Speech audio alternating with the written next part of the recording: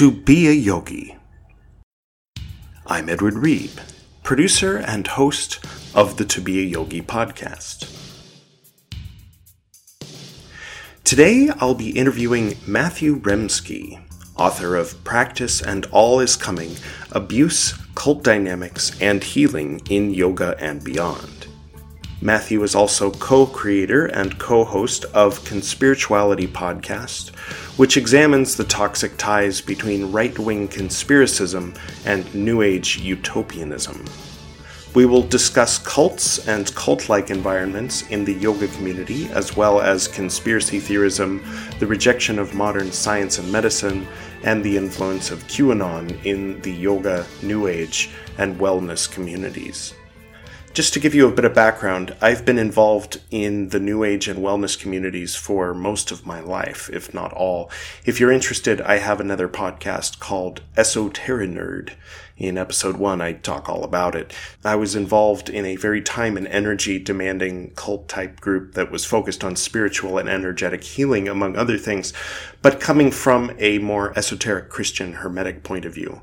In 2013, I left that group and started trying to find a way in which, on my own, I could pursue my spiritual path, but avoid any kind of cult-like environment.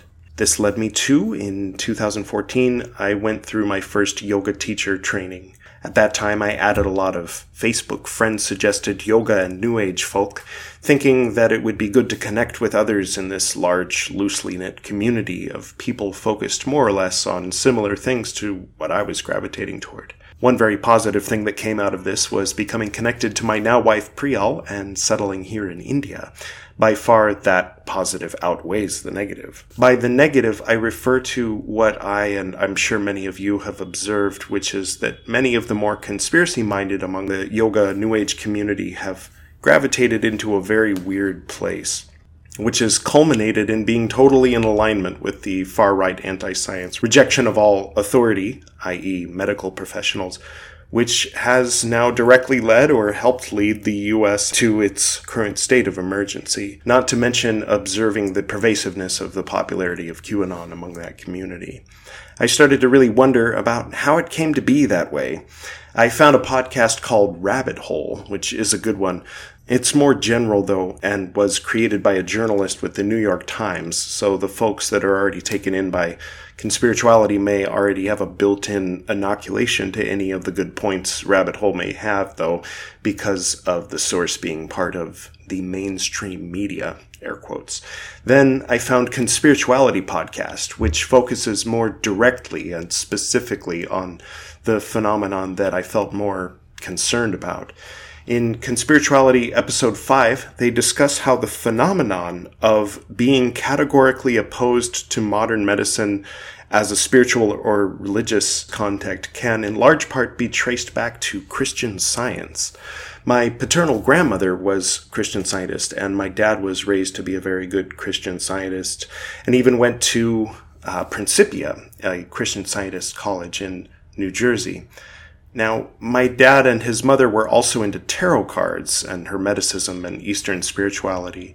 So through that window, I can see how, at least as far back as the 40s and 50s, there has been some contact between Christian Science, the rejection of modern medicine, and people with what can be described as New Age or esoteric interests. So it isn't all QAnon, but when people today reject modern medicine, there's a pre-existing place where that point of view intersects with and is compatible with the New Age and wellness community.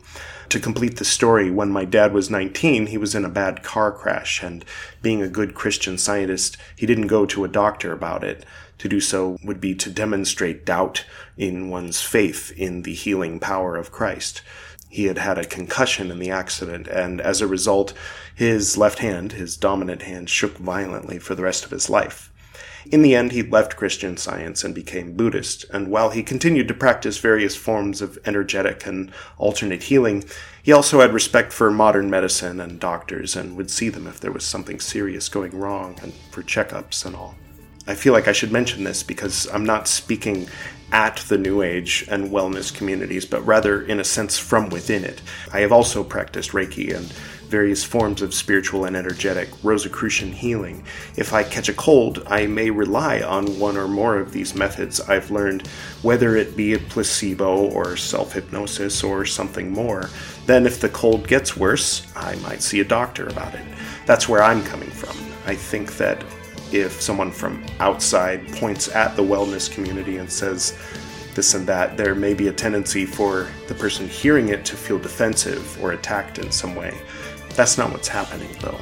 That's one thing I love about Conspirituality Podcast, is it's run by yoga teachers and specialists in mythology, and explores cult dynamics and this current trend of anti-mask and the belief that Anthony Fauci and Bill Gates are conspiring to use 5G to put microchips in people, as that phenomenon seems to be merging with part of the yoga and wellness community. But I've droned on enough. Let's get to our interview, shall we?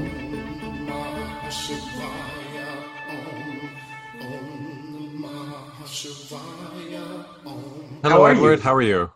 I'm well. How are you? Good, thanks. So thank you so much for coming on here. I read the challenge that you posted, and Right. my method that I've chosen to distance myself from, misinformation that leads people away from healthy behavior is to interview you today and recommend that all right. everybody go listen to your podcast. So let's see, I'll get right to it. How did you first become drawn to yoga? It always feels like there's a personal story and then there's like a political context, and usually the former is privileged over the latter. So I'll try to mix both together. Okay. I took my first yoga class during a period of what I think was like an undiagnosed clinical depression that had something to do with being away from being alienated from my family at the time. It had something to do with not knowing what I was doing in my career, and something to do also with being enmeshed with the first of two cults that I was recruited into. And so during that time, I was a student, or I was a group member in the Asian Classics Institute, and the teacher who's still doing his thing, his name is Michael Roach, and he was heading off to a 3-year retreat, and I had this kind of mixture of feeling abandoned, but also confused about what exactly I was involved in. And all of the practices that I had been introduced to over the 3 years prior, all were very both intellectual but also contemplative in nature, and none of them had to do with the principal values that I feel are central to postural yoga, like interoception, or what the meaning of movement is, or what breath feels like, and stuff like that. So I had learned to meditate in a way, I guess, and I had learned a certain type of Tibetan philosophy that allowed me to dissociate myself from my emotions. Right. But I hadn't really, reconciled myself with just the basic feeling of being okay. I hadn't encountered or asked the question of, why don't I feel okay in my body? And so I went to a yoga class in Midtown Manhattan just by chance. We just picked a studio out of the Village Voice in the back, and we went, and I kind of had an epiphany as I rolled out of Shavasana, and I stared at my hand, and I realized, I'm here, or I'm me. I have agency. I can choose to move in the way that I want to. And this was a real departure from both the Catholic upbringing that I'd been very much enmeshed in, but then also this kind of indoctrination into the Buddhist cult that I was part of. So that started me on a kind of obsessive learning curve that brought me very quickly towards wanting to do a teacher training, and this is where the political economy comes in. This was like 2000, 2001, and the yoga industry around the world, the English-speaking world, was just exploding with trainings and intensive retreats and famous teachers starting to travel more visibly, and yoga journal conferences, and large yoga studios opening in major city centers, and it was really at the sort of riverhead of an exploding industry at that point, and it offered this sort of professional gateway in the form of the teacher training, the much maligned 200-hour teacher training that became standard for a while and now is contested. But I, like hundreds of thousands of other people who were Gen X and younger, and underemployed or freelance employed, or not knowing what to do with our humanities degrees, or I didn't finish college at all because I got involved in cults. Right. But Same here. Right. So I there was this kind of pseudo professional doorway to enter into a growing industry that was creating itself in real time, and also it was just as urban gentrification in major city centers was starting to roll like a runaway train. And so yoga studios were popping up like mushrooms all over the place. And in order to cover their overheads, they were offering teacher training programs. And so this was just becoming a thing. And it just, it seemed like a good thing to do at the time. And I don't regret it. I ended up teaching for about, 12 years or so. And I was like very active as a yoga community organizer, and I owned 2 different studios over that time period, and I made a living at it, and I learned a fair amount about my body and what community meant, and what it didn't mean. And then I also started to, around 2012 or so, started to wonder why there were so many people in my immediate sort of collegial surroundings that were starting to be in chronic pain, or were starting to talk about yoga injuries, or being adjusted in ways that sounded suspiciously like physical or sexual assault, or right.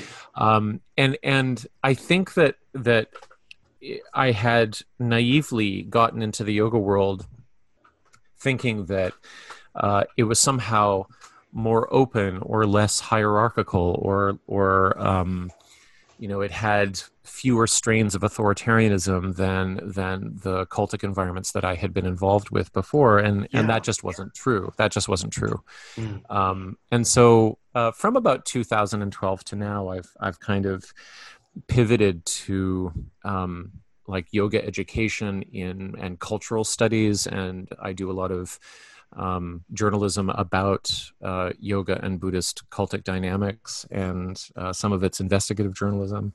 And so I have gone from being a teacher of something that is aspirational and therapeutic to a kind of cultural critic of the same, and now there's lockdown, and who knows what's going to happen next. So that's the arc so far. I have ordered the Practice and All Is Coming, but it's going to be a few more weeks before I get it. But I really enjoy your posts on the subject, and I was telling a friend of mine, he was asking, so who's this person you're interviewing? And I said, well, he's a little bit of a killer of Santa Claus, but in a good way. And he said, is there a bad way to be a killer of Santa Claus? And that's a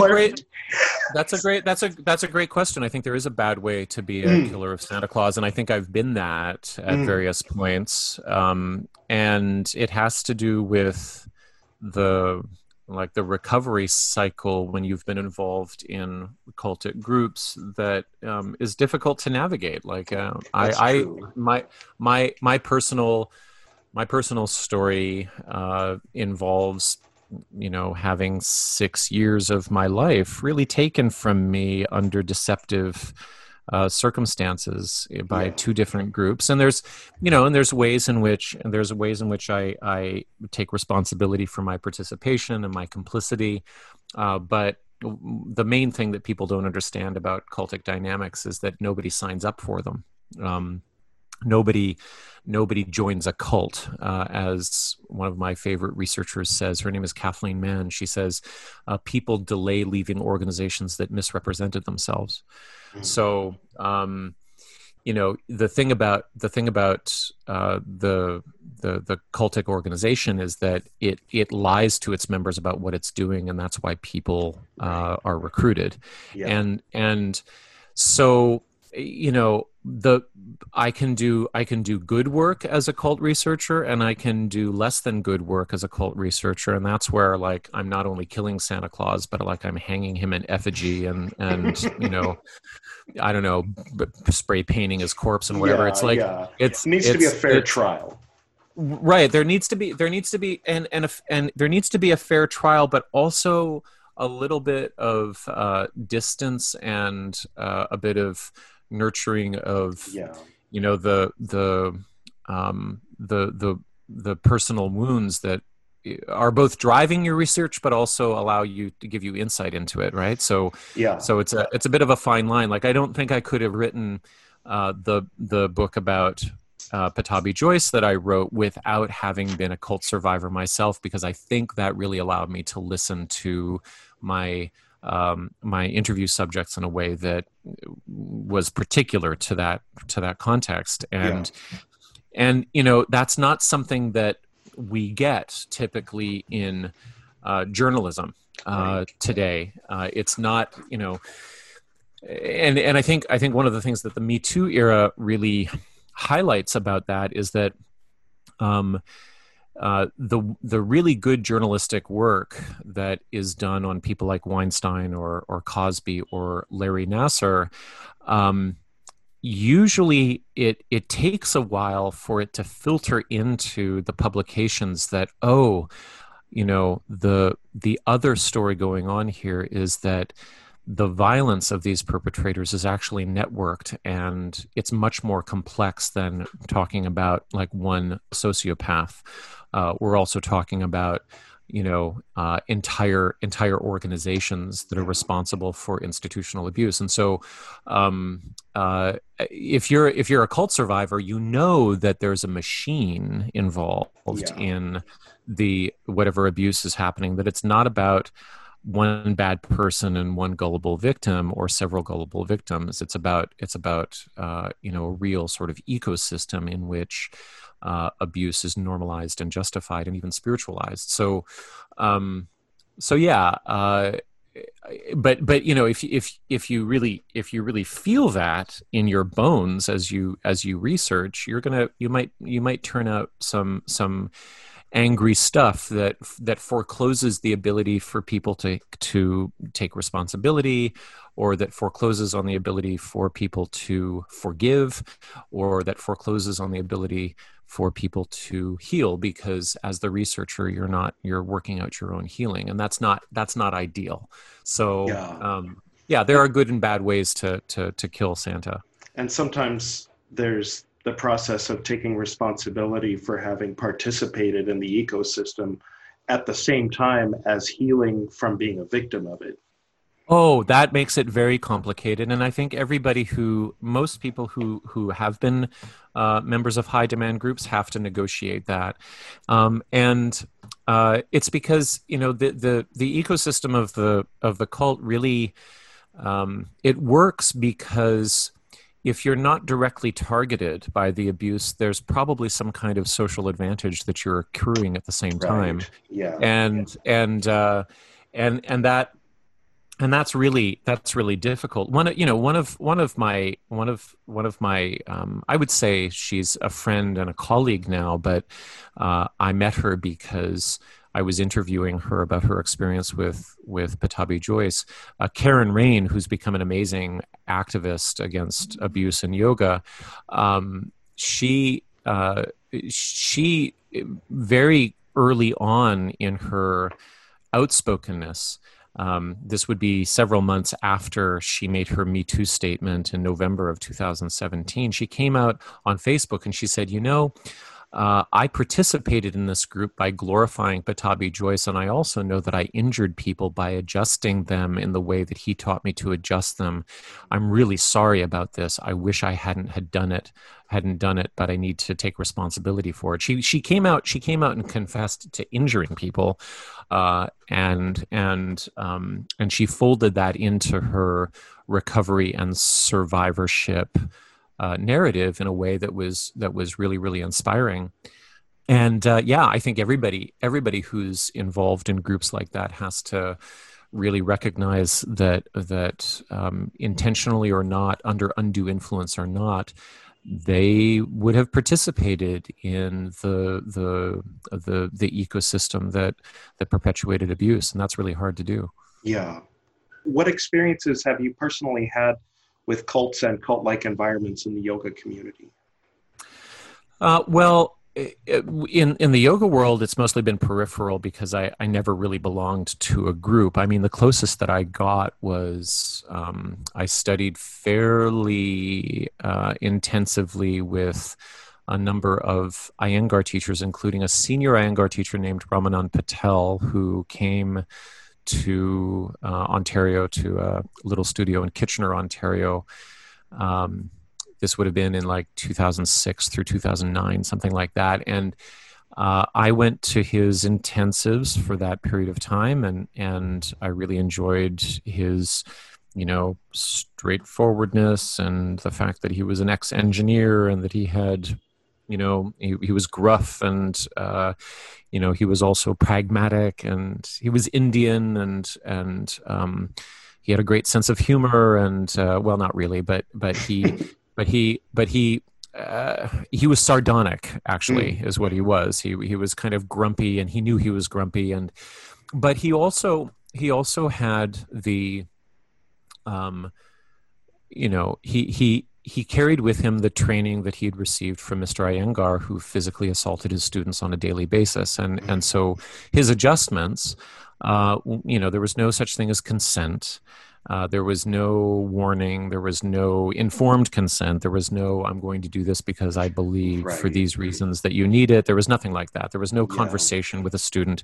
The premise was an environment that I've described with the term somatic dominance, which is the body of the teacher has power over the body of the student, and that's just the rule when you walk into the room. And I believe that that's the rule that's governed modern yoga and to some extent modern Buddhism, global Buddhism, for the last 100 years.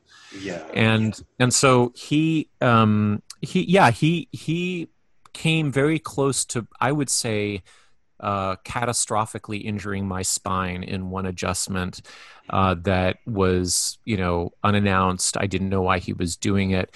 But it also there was this moment in which I had the very disconcerting response of hoping that he would do it to me again.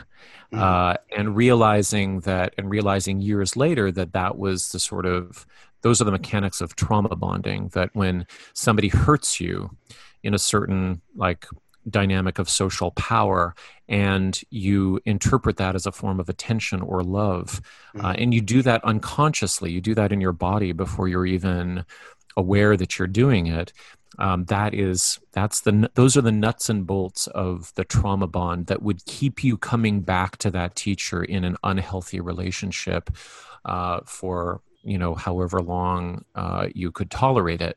And so that's as close as I got. And it's, and I do want to say, I do want to say that probably 8 or 9 years after that event, I was able to sit down with Ramanand Patel in a Whole Foods cafeteria in California, north of San Francisco, and tell him about this and interview him about it and say, you know, you did this thing to me. What was going on for you? And you know, what do you have to say about it? And to his credit, he sat there and he said, you know, I'm very sorry that I injured you. And the problem is that I was simply doing what I was taught to do, but I didn't have, oh, but this was his caveat. He said, I didn't have Mr. Iyengar's wisdom to do it properly, right? So that's where he kind of let himself off the hook, but he also apologized. It was like, it wasn't that he learned a culture of physical assault. It's that he was trying to do something mystical that his mentor was only able to do, and he didn't have the magical gift to do it. So Right. it was a really interesting, like, I understood that for him to go farther and to say, oh yeah, I learned how to physically assault students because that's what my teacher did, that would be another like quantum leap forward in terms of him understanding what he was doing. Yeah. He really had to maintain his belief, I think, in Iyengar's you know, magic, his miraculous power. And, you know, for some people that's still true, and it still would justify whatever it was, however he yoinked on them. So yeah, that was a really, it was a great conversation, and you know, everything that I liked about him from 10 years before just all rushed back with a little bit more. He was older. He was humble in the conversation. He listened to me carefully, and he said, you know, I remember we parted. He said, well, I'm very sorry that I injured you, but part of me is happy because otherwise I wouldn't have met you today. And it was just this like very Indian karmic thing to say, you know, Right. and I appreciated it, and it felt good. But yeah, so that was the closest I got to the being enmeshed in the cultic dynamism of the Iyengar world. But otherwise, I was fairly independent in yoga. And so when, you know, I first really started digging into cultic dynamics in yoga, it was as an outsider. And Right. it was as somebody who, like, I knew people. I had very good friends who had been in Ashtanga yoga for a long time, and so I understood what they were going through a little bit and what the dynamics were. And yeah, then from there, my interests and my sort of like, you know, journalism threads spun out from that. So Yeah. I went to, I guess the last big pieces that I did were on the Shivananda yoga world, and yeah, and then otherwise I've got a piece coming out soon in the Walrus on the Shambhala international community and its intergenerational trauma. Yeah.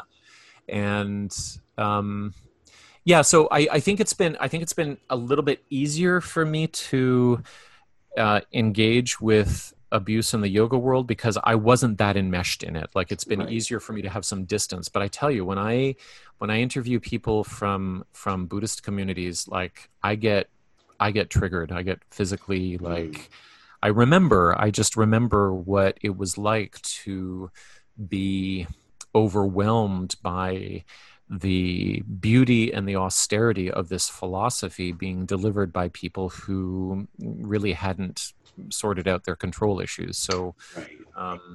yeah.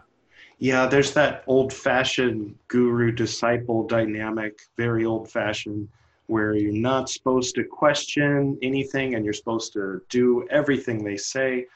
And that dynamic isn't so good itself, but when it does exist, then there's an extreme amount of responsibility on the part of the Yeah, well, guru I not mean, to abuse it. maybe this is a question for you. I know you're in India right now. I don't Mm, know how much time you spend there, how long you've been there, but I mean, my feeling at this point is that the guru shishya model is just misapplied in most modern transnational contexts, yeah. because it's blown up to a scale in which there can't be any interpersonal responsibility, right? Like, almost everybody who is at the center of modern yoga and Buddhist organizations that display cultic dynamics are really at the center of multinational corporations in which Yeah. they have limited or just symbolic contact with thousands, if not tens of thousands of people. And my understanding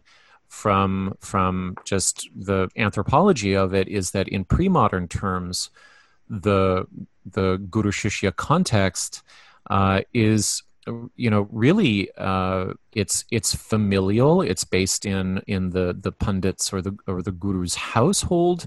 They would never have more than a dozen students at a time, Right. and they would be referred to the teacher by their families or by their or through the temple or something like that. And so there'd be this social matrix in which that learning environment would be held, but also held responsible. Yeah. And none of that exists in Iyengar yoga. None of that exists in Ashtanga yoga. Like people Or call Bikram. Patabi Joyce or Bikram. Yeah, people call Patabi Joyce guru.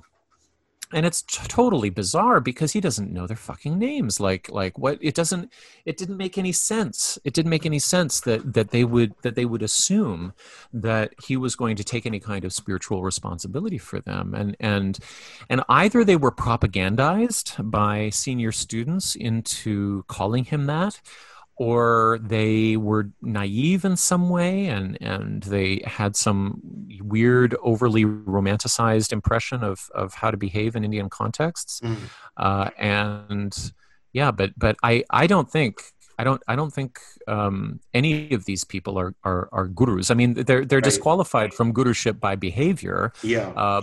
but it seems that structurally they're disqualified just in terms of scale, right? Yeah, I think so. I think there's something to that. Although I can think of one or two exceptions, like in Sikhism, they of course use the term guru for the 10 gurus, the 10th one being their sacred book.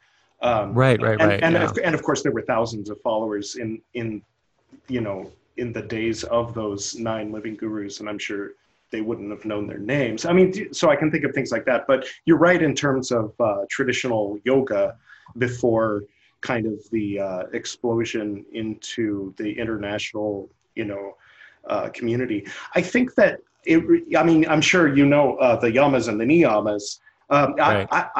I've been lucky enough, like you said, my cultic experience was not in yoga either. But I've kind of observed a little bit sometimes when I'm talking to someone and I go, that's a little odd, But the schools that I've been trained in were smaller schools that were aware of the abusive aspects of these, controversial schools. And that would be something that we would talk about. And there was never, just wasn't like that. I mean, Right. fortunately. And, Right. and there's the way that they teach it is that, no, I don't necessarily, I mean, I'm the reason I'm stuttering is because on one hand, I don't want to name names, but on the other hand, yes, I do, we got to name the names, Yeah, the struggle is real. Yeah. The people like Patabi Joyce and Bikram and so on, they don't stick to the yamas and the niyamas. And if they think that they're sticking to them, they're rationalizing way, way out from what is reasonable for an interpretation of them. They're getting hung up on their, parigraha. They're getting hung up on lust and lust for, attachments, material wealth, and the dazzling. I mean, it's like the temptation of fame.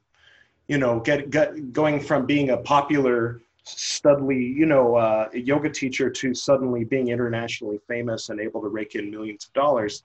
I don't really want to be tempted by that demon. I'm never been in that situation, so I really don't know how I would behave if suddenly I had, tens of thousands or hundreds of thousands of people calling me guru. I don't think I would like that.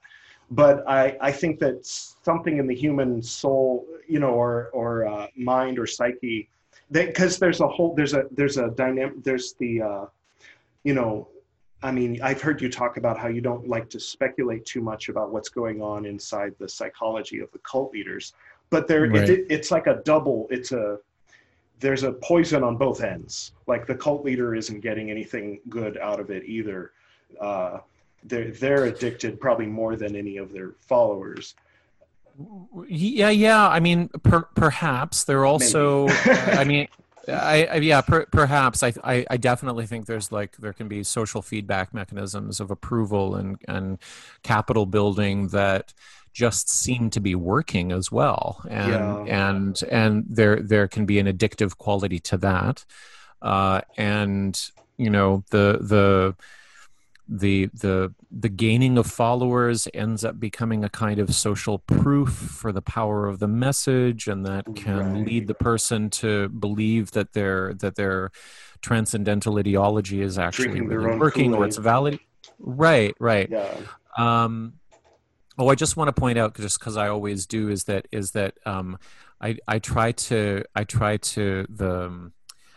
I try using the phrase "high on their own supply" instead of drinking Kool-Aid, Right. because the people who the Kool-Aid comment refers to were murdered with Kool-Aid, That's or not true. Kool-Aid, but like, Yeah. anyway, I just point that out. I'm not criticizing Yeah, you. I'm no, I just I just want to understand. like flag that, right? Yeah, yeah. So um yeah, I mean, uh, I, I honestly, there have been some studies that I'm aware of that are both compelling, but at the same time poetic and speculative on what's going on inside the charismatic leader. And one of them comes from Len Oakes, in a book called Prophetic Charisma, and he describes that, of the, I don't know, dozen or 15 or so cult leaders that he was able to actually interview. I don't know how he did that, but he put together a schema of, like a narrative of how they come to be who they are. And there's 5 points that involve kind of like an early awakening, and then a period of isolation, and then a period of ministry, and then a crisis point, and then a crucifixion/fall. Mm. Uh, and um, and so that's kind of interesting. I think going more into depth psychoanalytically, we have Dan Shaw's Traumatic Narcissism, where he describes the inner life of the charismatic leader in a very compelling way, but also in a way that just can't be verified because none of these Right. people go to therapy, right? Yeah. Um, and and so and like, let me give an example from my sort of immediate personal surroundings, Hmm. of somebody who was a charismatic leader who, I wouldn't say that he became a cult leader, although there were cultic dynamics that surrounded him, and I think he was transparent enough to start to look at that, within himself and what had gathered around him. But I'm talking about my late friend Michael Stone, who I knew for years here in Toronto, and he was incredibly charismatic and engaging, and the thing that people didn't know until he died, of fentanyl poisoning, and we're not quite sure about the intentionality of that. But he died in 2016 at the age of 46, 45. I can't remember. I mean, he was very young and incredibly tragic, and left, his partner and three children behind. And but he had an international teaching career where he was on the road a significant part of each year. People adored his podcasts and his talks and his books, and he was just an amazing kind of explicator of modern Buddhism and yoga.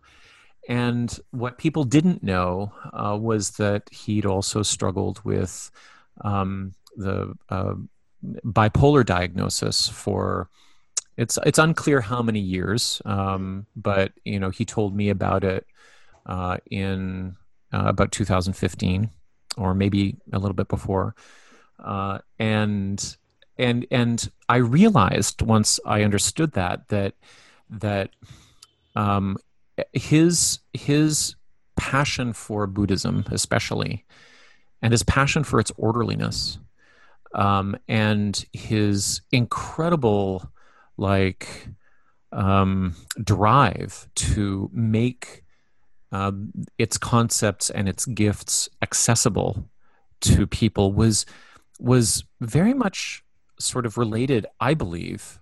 This is my opinion, very much related to his need for those things to self-regulate himself. Right? It's like he was.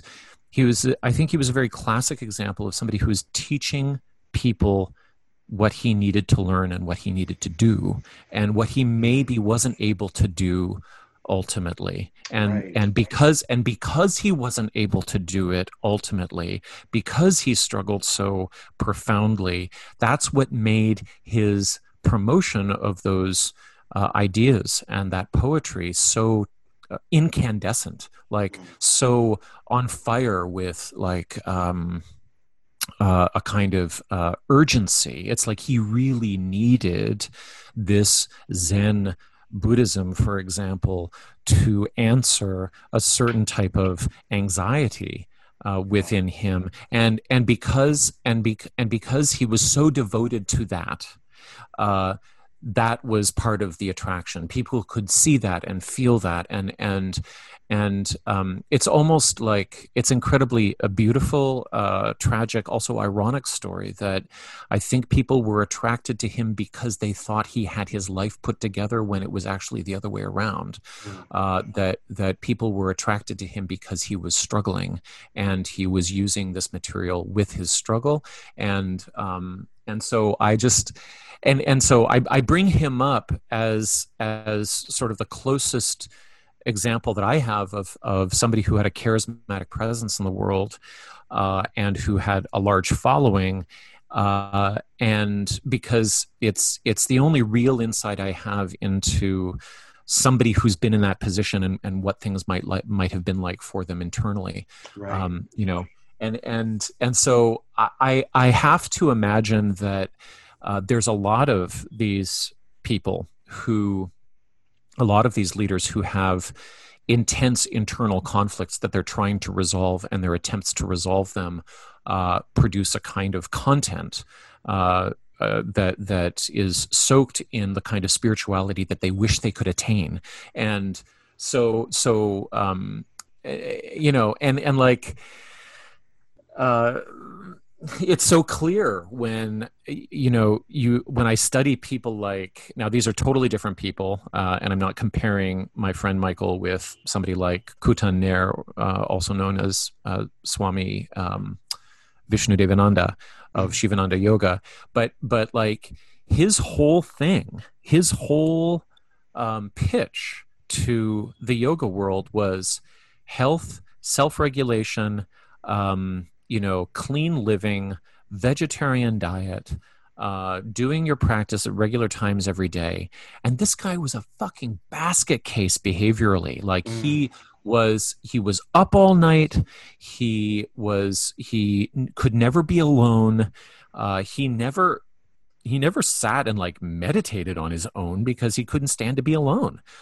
He didn't do the things that he told everybody else to do. Right. And it's almost as if the people who were around him, were providing this image of tranquility that he couldn't himself embody. The same damn story is true of Chogyam Trungpa. The guy was a complete and utter domestic disaster, like setting aside his sexual abuse of like countless students, setting aside the chaos of his inner circle. This is somebody who like did not know what day of the week it was, somebody who could not keep track of how much he was drinking or how much cocaine he was taking. This is somebody who just and what did he do? He encouraged people to sit still and calmly and look inside and find their basic goodness. Mm. And every bone in my body is saying he probably wishes he could have done just a little bit of that. Yeah. And I don't think he did. I don't think he could.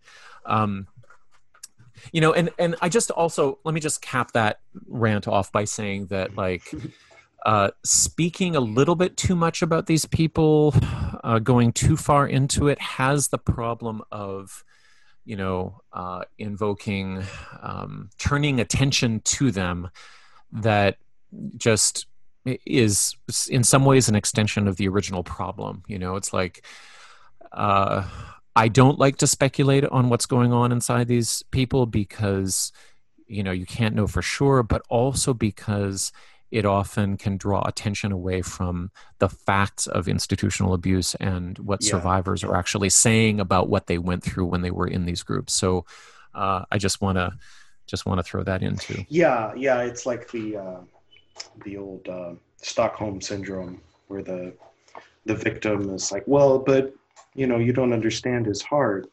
It's like, well, absolutely, and that's an extension of the original propaganda that values the leader's life over the follower's life, and somehow suggests that the leader is this special person who has extraordinary skills or abilities and should be allowed to get away with whatever. Yeah.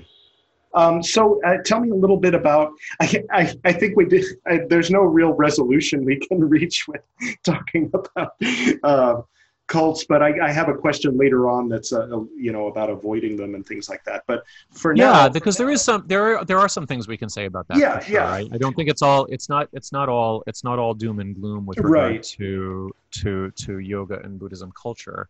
But for now, getting a little bit of a nuance, what is conspirituality? First the concept, and then the podcast. Conspirituality was first sort of put into the public domain by a Vancouver rap group in about 2009, and they used kind of tropes about 9/11 and the Illuminati and a bunch of other things to speak about. To produce the affect of a kind of political awakening. It's like, wake up to what's going on around you, right, etc. Right, but it's not like I don't get like a strong political or intellectual thread from the group's work. I haven't listened to everything, but as a term, it comes into academic research through a couple of sociologists or their religious studies scholars, Charlotte Ward and David Voss. They publish a paper in 2011 called "The Emergence of Conspirituality." And the abstract of that paper, we can just put in the show notes because it's pretty clear. They describe the convergence of two social movements and affects. On one hand, there is the politically right-wing, often male-identified, often libertarian in sentiment, proponents of various conspiracy theories that criticize any collective idea or any idea of the common good as being, a mode of social control. So, the government's trying to control us. The government's trying to take our guns. The government's trying to suppress our free speech. The government is run by Jews in Hollywood. The government George is Soros. Yeah, exactly. George Soros. All right. So there's that. Now that's dominated by men on Reddit and 4chan and 8kun, and it's coming from the right. And it is converging with the aspirations of New Age wellness culture, often coming from the left, that takes the sort of the specter of any social crisis and suggests that it's an opportunity for spiritual transformation.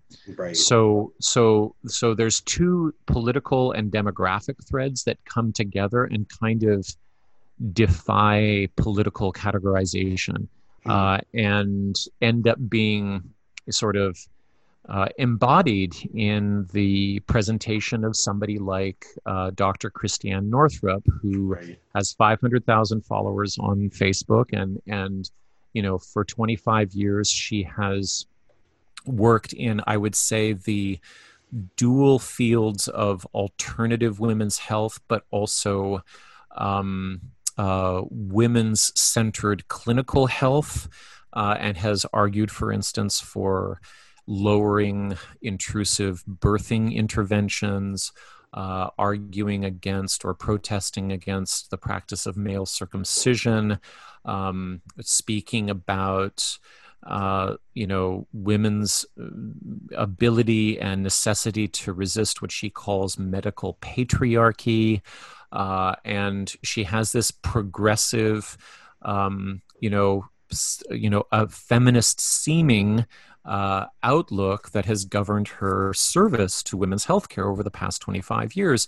Now, since April, she's been on Facebook almost every day, publishing selfie video sermons that go into a series called The Great Awakening, which happens to be a tagline used by the QAnon conspiracy movement.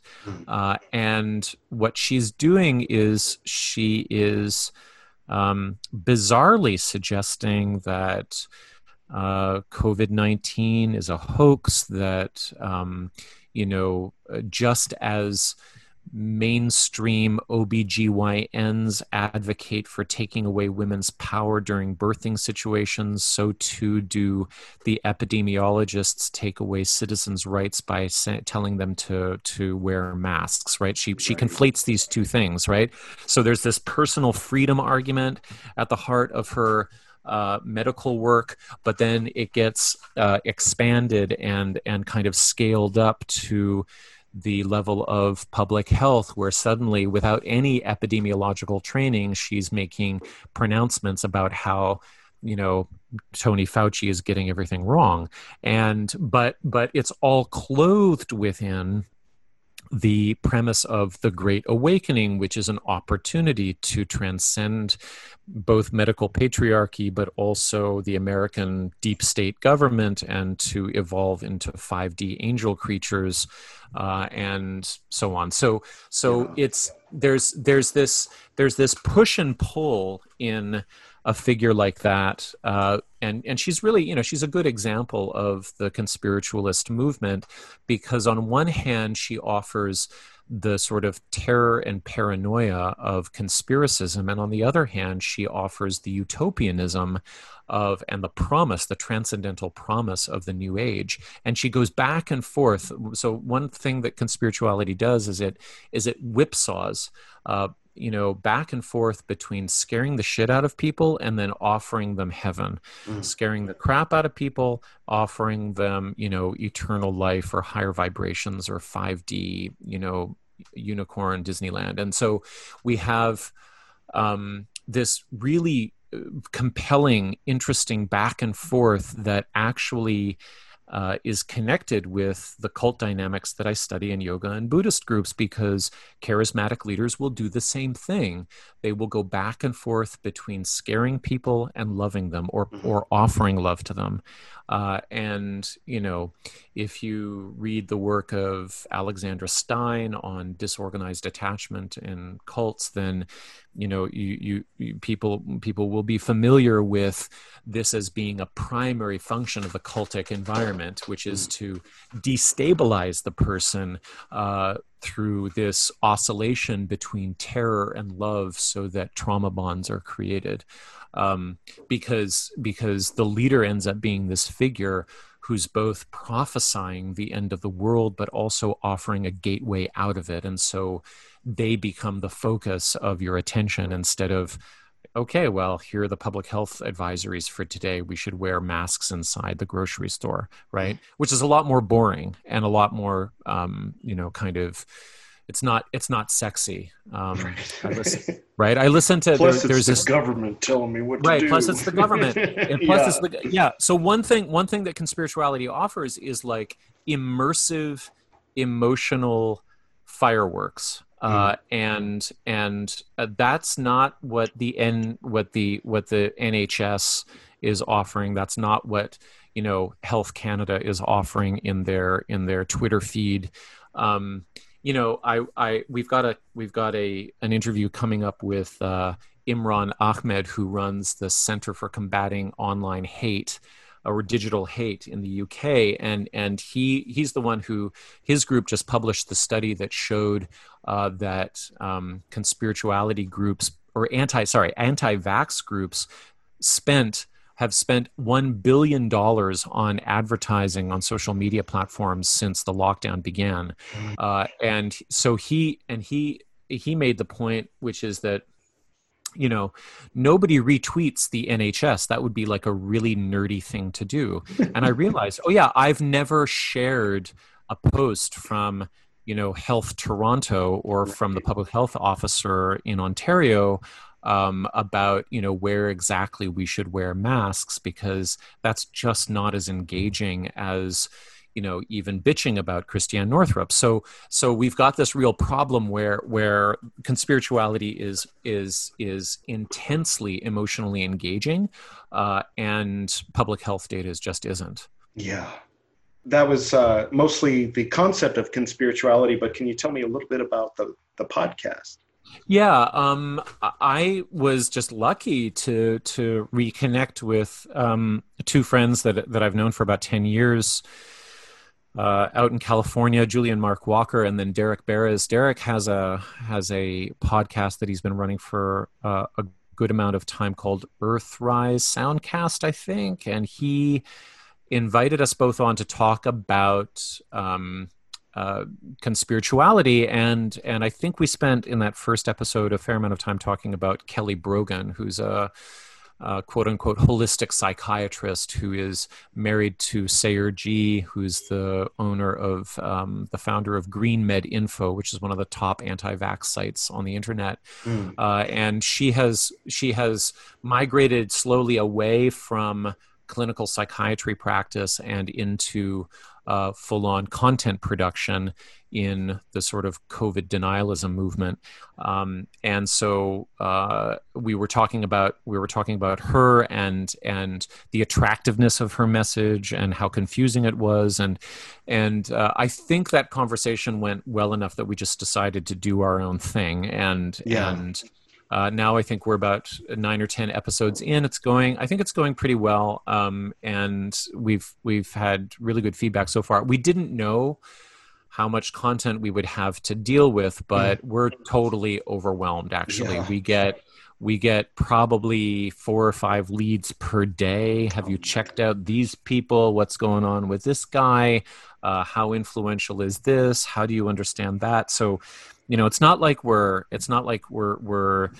reaching expert, and we're not trying to dig for anything, and we're certainly not experts in any of this, but there's certainly rich reporting that we can do on a daily basis. It's just a matter of figuring out how much time we have and how the three of us are gonna make money or spend. It's we're trying to two of us have young children, and we're all in lockdown, and I think one of us, the partner is about to have the UI cut, and so I think we feel dedicated to this reporting, which I don't think anybody else is really doing, but we also, I think it's a very volatile environment, and so I'm not sure where it's going to go. I would love to be able to commit even more time to it, but the resources would have to be there for that. Right. Yeah. Well, I'm hoping that, whoever's listening to us talking right now after this episode, they'll search on whatever podcasting platform they use. It's just the Conspirituality Podcast, right? That's it. Yeah. Okay. I wanted to backtrack a little bit. The Great Awakening, there was a 19th century one, wasn't there? Oh, yeah. A couple of them, in fact. I'm not so familiar with the religious history there, but as I understand, they were both evangelical reform movements, both. I think there was a couple of them, maybe even three. And they, I think they had links to white nationalist or white supremacist movements at the time, as well as in the Great Awakening to, our nationalist identity or our cultural identity. The phrase itself goes back in American history, and it has a revivalist feeling to it, but it's been used since at least 2018, and perhaps even before, by the QAnon group in sort of the dark armpits of the internet to describe their idea about how Trump is a messianic figure that has masterfully orchestrated a way to be able to unravel and depose the deep state that is controlling, people, but also farming, the bodily substances of abused children in underground bunkers. So there's, QAnon is an incredible mixture of, medieval level conspiracism and political intrigue and magical thinking and catastrophizing and paranoia. When I started reporting on Christiane Northrup, I didn't have really solid evidence that she was hitching her star to that particular movement, but it became more and more clear as she tweeted. I don't know how many it is now, but I was able to report at least 2 shares of full-on QAnon content through Twitter that she was able to, that she had put onto her platforms during the time that I was reporting. It's like, I can't say that she is fully red-pilled as a QAnon devotee, but I can say that she has expressed support for or affinity with the group, and this is just such a bizarre conflation of impulses that also, it does, in my opinion, real damage to something that has been so promising over the last 3 years, which is the elevation of the survivor's voice and their capacity to be platformed coming out of the Me Too movement. One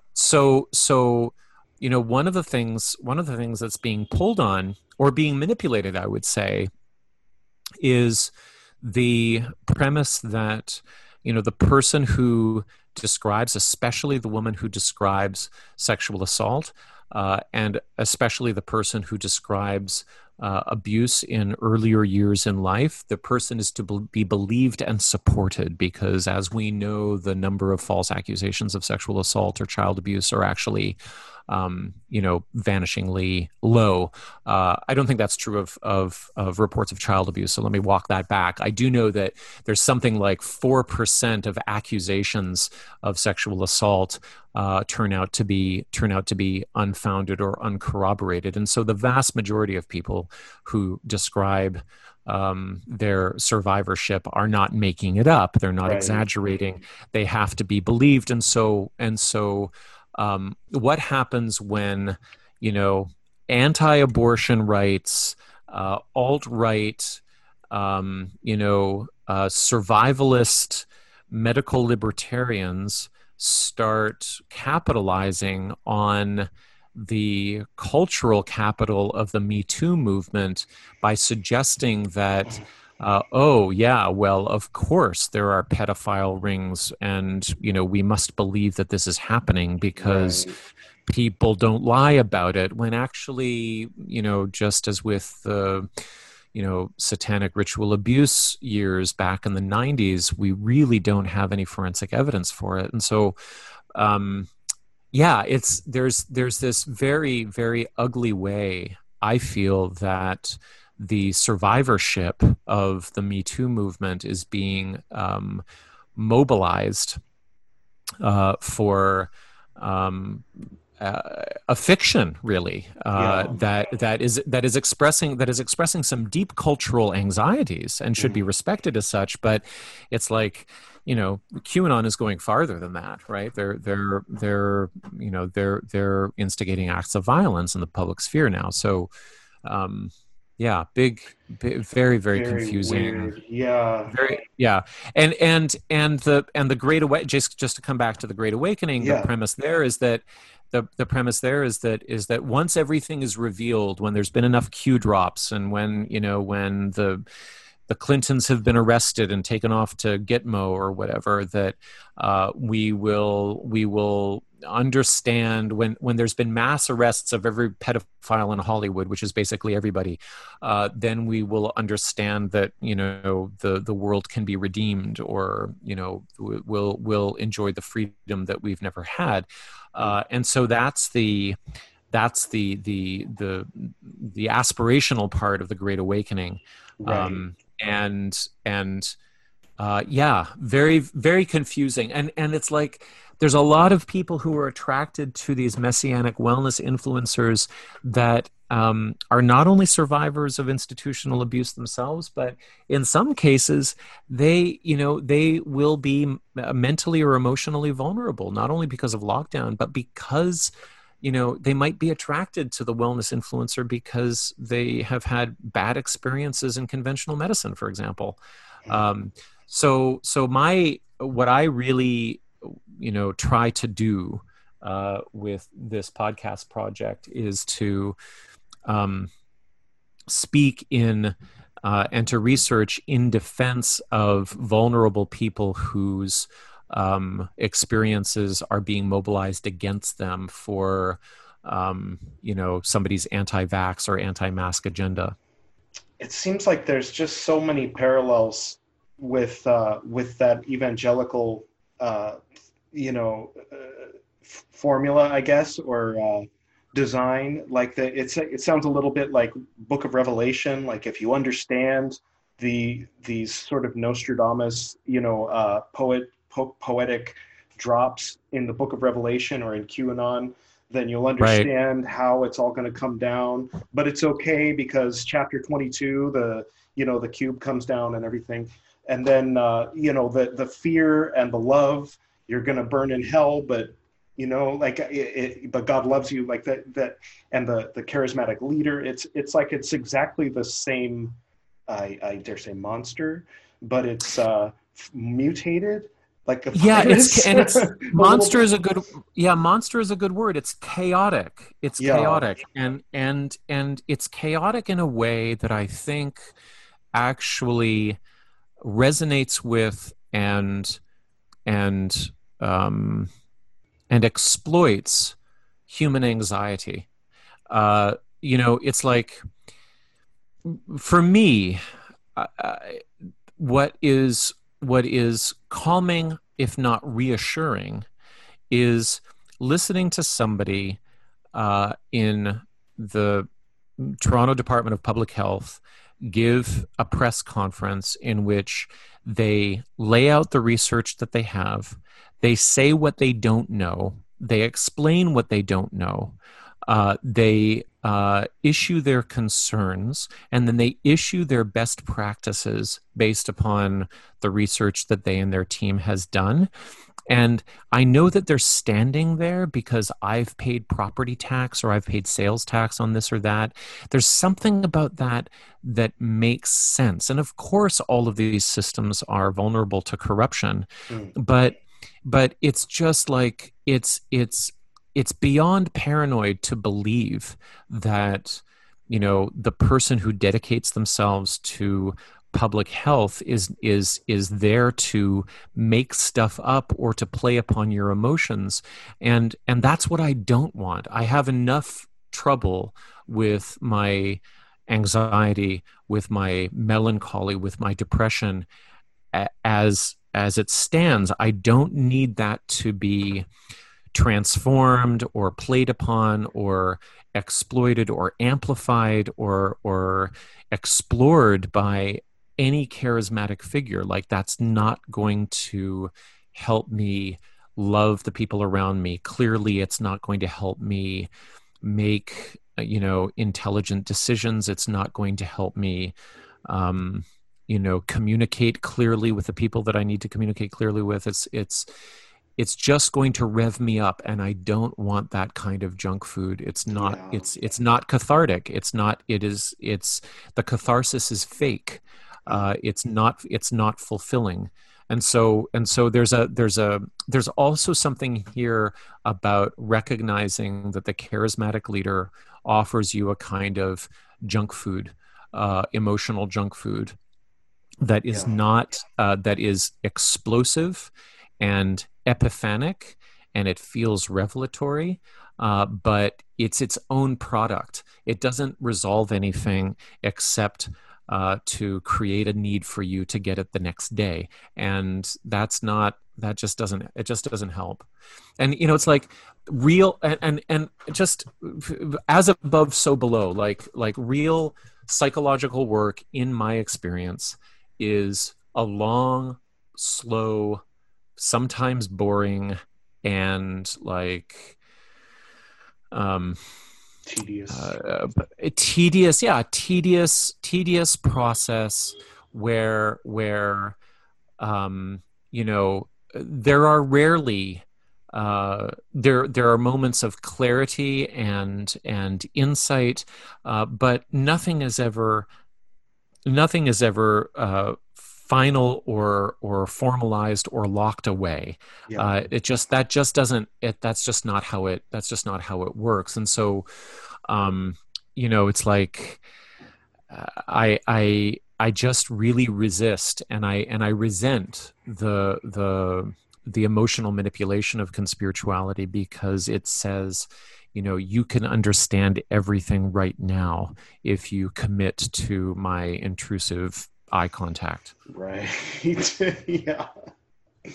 Sing-song, tone of voice, and soundtrack. Right. There's all. Yeah. Oh, yeah. We could talk for another hour about all the techniques too, because they're pretty standard, right? Yeah. I mean, I guess we already before we touched upon this, but how have you observed cult dynamics specifically operating in the world of conspirituality? I think I see it most in the. I mean, it's okay. So here's the big challenge for cult theory. All cultic studies is, I would say, or most of it at this point, is analog, and we're trying to apply it to a digital world. Right. And it grows up in a time in which residential ashrams and intensive retreats and in-person contact is kind of like the compound. It provides the behavioral structure for control. Yeah. And none of that exists online in the same way. And so I think what we have to now answer is, like, what are the groups that are going to be able to facilitate or that are going to be able to make this switch over into the digital space in an efficient way? Like, how's that going to work? Right. And so I think that remains to be seen. And everybody that I'm studying right now in conspirituality, I'm not studying as like an in-person group leader. I'm studying as an internet persona. And so I can't really say how the dynamics are evolving in the flesh sociologically, but I can say that there are overlaps in the technique, and one of them, I think the best example so far, is that the day after Mickey Willis put out the Plandemic documentary featuring Judy Mikovits, that was May 5th, and I think on May 6th he went onto Facebook Live and he gave this selfie sermon where he gazed into the camera with his blue eyes and he said, I know everybody's going through a great, difficult transformation right now, but I'm here with you, and I want you to know that, I'm not afraid to die, that this is the time for us to wake up, and blah, blah, blah. He just it was like a total word salad, like emotionally manipulative. I don't know what it was, but it was designed to provide the love delivery after the terror of the documentary. Right. And so when I see somebody flipping back and forth between, here's my documentary that will tell you, that will claim that COVID-19 was actually planned by an evil cabal. So I'm going to release that on May 5th. And then on May 6th, I'm going to tell you how much I love you, right, and how much we're going to get through that together. Like, I mean, that's like classic charismatic leader 101. Yeah. It's like there's just no mistaking that pattern. And it's exactly what the charismatic leader in the 1970s, it's in structure. It's exactly what Jim Jones does, which is here's how the government is prosecuting us and persecuting our religion, and how they're going to ruin our lives and come after us and kill us, on one hand. And then on the other hand, here is how we demonstrate our spiritual liberation through murder, mass suicide. And so we've got this, I'm not saying Mikki Willis is going to go out and kill people, but I'm saying that the way in which he flips back and forth between terror, the affect of terror, and the affect of love is very recognizable, in terms of what we know from the cultic. Yeah, I guess working with the internet, people are alone at their computers. So obviously you're not going to be very effective, using the same techniques that you would use if people are living in the compound and you're providing them the grain and everything. So a twisting of the idea of individuality and personal freedom to include being racist or being, in the case of the COVID denialism, acting in a way that puts others at risk. Right. Well, yeah, it's almost like this COVID denialism or conspirituality is like the religion, and then the individual personalities are the not exactly cults, but they're preachers. They're like preachers within that religion. Yeah, they're definitely preachers within it. So you're making a good point, which is that conspirituality is becoming a kind of content category in which, just like modern Buddhism would be, or just like modern yoga would be, in which charismatic leaders can take particular positions and carve out market niches. Yeah, for sure. Yeah. Because they've now, like, basically anybody can jump in and use that particular discourse or those words, and it's instantly recognizable in terms of positioning, cultural positioning. And then what would be new would be, okay, well, what demographic is this person speaking to? And, what wedge of the wellness pie are they going to be able to capture with this? Are they too racist for this part, but, not racist enough for that part?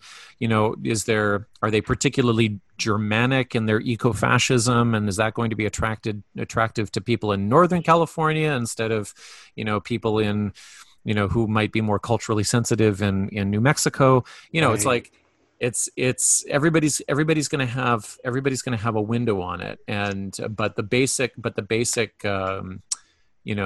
themes are pretty much laid down now as tracks. There's a demand for it, unfortunately. Yeah.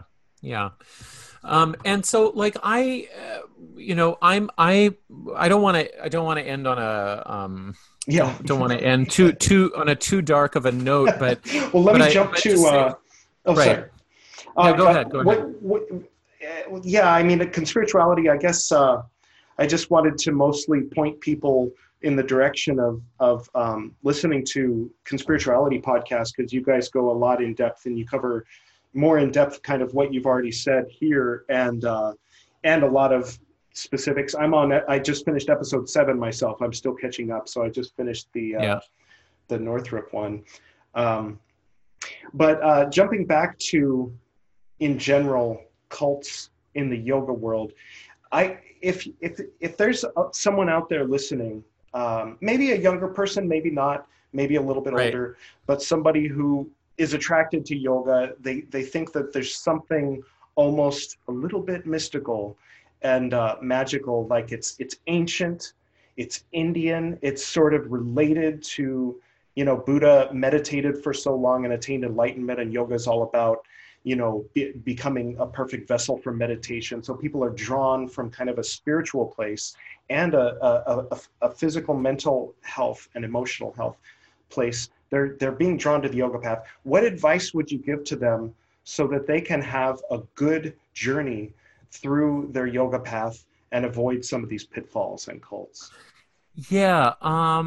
So I don't want to. This isn't the first thing that comes to mind. I don't want to pitch my book, but I do want.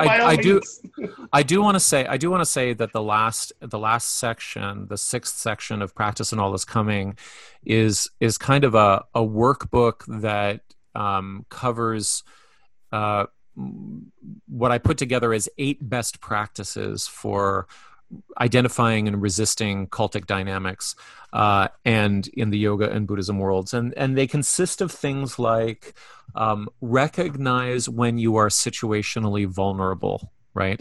So one, that would be, are you going through a divorce? Have you been laid off? Is there a pandemic? Have you lost a family member? Have you become ill? All of these very normal life events make us vulnerable to groups that can present themselves as, in the words of Alexandra Stein, a false safe havens, a place that can answer all of your questions. People are recruited to high demand groups because not because they have daddy issues or not because they're naive or gullible or something like that. They're recruited usually during times of what's called situational vulnerability, which happens to everybody. So to recognize that is one thing. To recognize the drive towards idealization and transference onto a charismatic leader, to recognize what charisma is itself, that a person for some reason will have some kind of radiant quality that makes them appear in a social setting as though they're special or they have some special insight. That in itself isn't a negative thing by definition, but it is something to find a red flag within, because in the end, nobody's more special than anybody else, and attractiveness is something that is both positive but also is manipulable. To recognize things like disorganized attachment or the very sharp mixed sensation of being afraid of something but being drawn to it at the same time. To recognize jargon is the person using words and phrases that have a hidden or coded meaning that is only really relevant within the group, and you have to join the group to be part of that meaning. To recognize whether or not the person has a scope of practice, or do they feel free to sort of issue statements or proclamations about every part of life. That's one thing that drives me crazy about conspiritualists, is that, they're like yoga teachers who pretend to know something about epidemiology. Yeah. Like, it just doesn't make any sense. Like, what is it about the grandiosity of yoga teachers that makes them think that they know something about this incredibly complex topic? Did they get that because they were told that, chanting a mantra would give them penetrating insight into the nature of reality? Or anyway, so there's a couple of other things. One is to reject the notion of I got mineism, which is to recognize that, if you have had a good experience within a group, that and then you hear of somebody in that same group being harmed, you take that seriously. Yeah. And you don't reject it and say, oh well, I don't know what their problem is, or I don't know why they they had a bad experience. It must be their karma or something like that. Like, right. That's called I got mineism, and it hopefully the idea will help people understand that when they participate in a group, they actually are responsible for what happens in it. And so there's a number of things, I think, that over time, I think it's going to take a while, but I think they can become more or less standard within yoga and Buddhism training. And there's a lot of social science to back these things up, and it's not like cultic dynamics have to be mysterious to us anymore. They're out there in the open to see, and I think we can understand them and just start saying no. Yeah. You have a website as well, right? I do. It's just my name, MatthewRemski.com. And that's REMSKI? That's right. And people can check out, you have 7 books, right, that you've written? Yes. Pretty much all unrelated. There's one book on that's a contemporary commentary on the Yoga Sutras called Threads of Yoga. Mm-hmm. That might be of interest to people. And I think my website's a pretty good resource in terms of articles and blog posts. So. Thank you, Edward. Absolutely. And I'll see you online. Looking forward to the next episode. Okay, me too. Thanks so much. Certainly. Take care. You too. Thank you, Matthew Remski, for joining me on the To Be a Yogi podcast today. Special thanks also to Brian Dahl for the music you're hearing right now, and that's BRYINDALL if you're going to Google that. And most importantly, thank you to you, the aspiring yogi listening to this podcast. Please visit the show notes. There you'll find that article Matthew mentioned, The Emergence of Conspirituality by Charlotte Ward and Professor David Voas. And please visit conspirituality.net or search for Conspirituality Podcast on the Apple platform formerly known as iTunes, whatever they call it now, or whatever podcasting platform or app you prefer. And please visit MatthewRemski.com. Stay safe, stay healthy, wear a mask in public. It's mostly for the people around you, not for you. If you catch the COVID virus and you don't know you have it, then you willfully refuse to wear a mask in social gatherings or public places. You are in fact killing people. Please stop. I love you, but you've got to stop.